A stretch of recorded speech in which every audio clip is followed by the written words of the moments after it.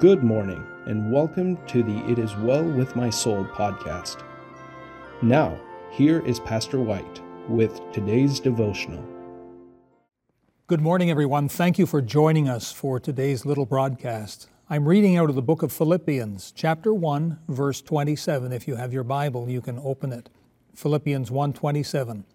Only let your conversation be as it becometh the gospel of Christ, that whether I come and see you, or else be absent, I may hear of your affairs, that ye stand fast in one spirit, with one mind, striving together for the faith of the gospel. I'd like to chat for a minute on this expression, that I may hear of your affairs. During these crazy days of COVID-19, communication may prove to be one of our best weapons against it. Now, knowledge and information is great, and we need that. But information is no good if we cannot communicate it to the right people. I believe that prayer is when we communicate with God. I'm so thankful for prayer.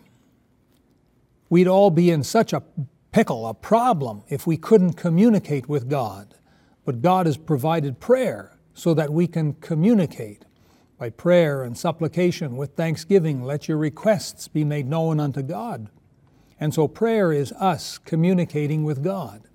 Then we have the Bible. This is God communicating with us. Peter said we have a more sure word of prophecy. He said, whereunto you do well to take heed as unto a shining light in a dark place.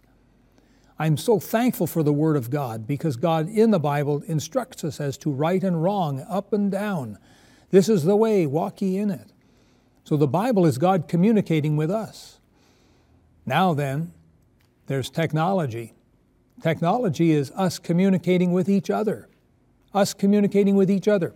Here in Philippians chapter 1, verse 27, Paul felt it was important that he hear the affairs of the people, that he be kept in touch, up to date with how they were doing and how things were going. And so I'd like to make a request of each of you to please stay in touch with me. I'd like each and every one of you to get in touch with me, maybe by an email or something, but update me once a week as to your affairs, how you're doing, your health, any prayer requests you might have. All of the communications that come in, I read them, every one. And so please do this. Let's stay in touch one with another. This is very important during these crazy days that the world finds itself in.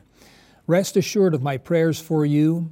The pastors are all praying for you. The deacons are praying for you. I'm praying for you. So let's stay in touch. Let me hear of your affairs. Now let's pray together. Our loving Heavenly Father, we thank you for communication with you, your communication with us, and our communication with each other. Please bless the people of Grace Baptist Church. Bless them, I pray, and look after them, and prosper them even during this very difficult time. Lord, we look to you to answer prayer. In Jesus' name, amen. Have a wonderful day. God bless you. Thank you for being with us today. We want to hear from you. Give us your comments, thoughts, and feedback. Remember to subscribe to the channel so that you could join us again tomorrow for an encouraging message from Pastor White in this program, It Is Well With My Soul.